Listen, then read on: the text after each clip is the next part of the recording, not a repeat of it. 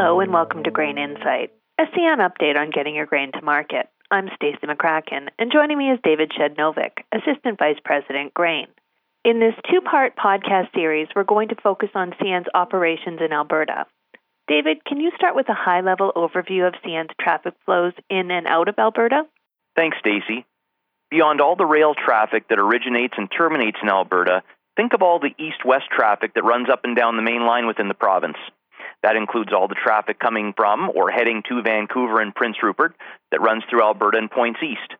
CN moves a ton of traffic along that vital east-west artery every day, and then consider all the traffic converging on Edmonton from the north and south, and you have a real beehive of activity. Then think of all the people that it takes to move all that traffic, from running the trains to maintaining infrastructure to coordinating all the traffic movement.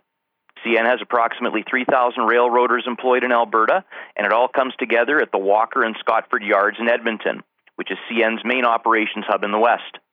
Walker Yard alone processes up to 5,000 cars per day, making it one of CN's busiest rail yards in the entire network, while Scotford is the workhorse for traffic originating in the Alberta heartland.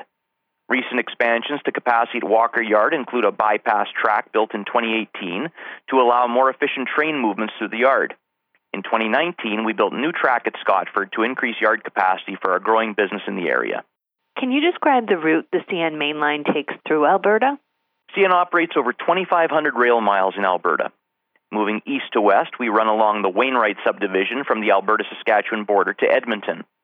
We also have another very important stretch of CN line running east-west between Lloydminster and Scotford Yard right near Edmonton. We refer to this line as the Prairie North Line, or P&L, and it runs parallel to and north of the main line.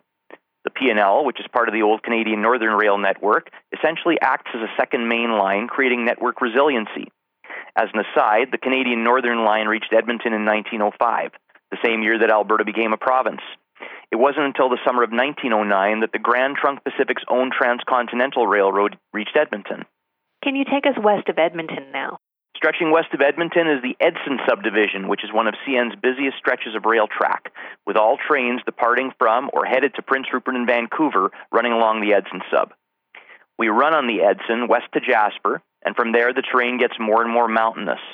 The Tête Jaune subdivision takes you towards Prince George and the port of Prince Rupert, while the Alberta subdivision takes you south to Blue River. From Blue River, it's south to Kamloops and the port of Vancouver.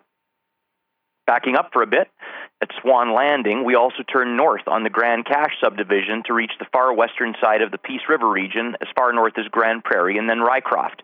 Back in 2018, the CN Grand Prairie subdivision was upgraded to 286,000-pound gross weight from Grand Prairie to Rycroft, along with upgrades to CN's Grand Prairie Yard, a siding extension, and investments in track infrastructure in Swan Landing. All told, those investments represent a $20 million commitment from CN.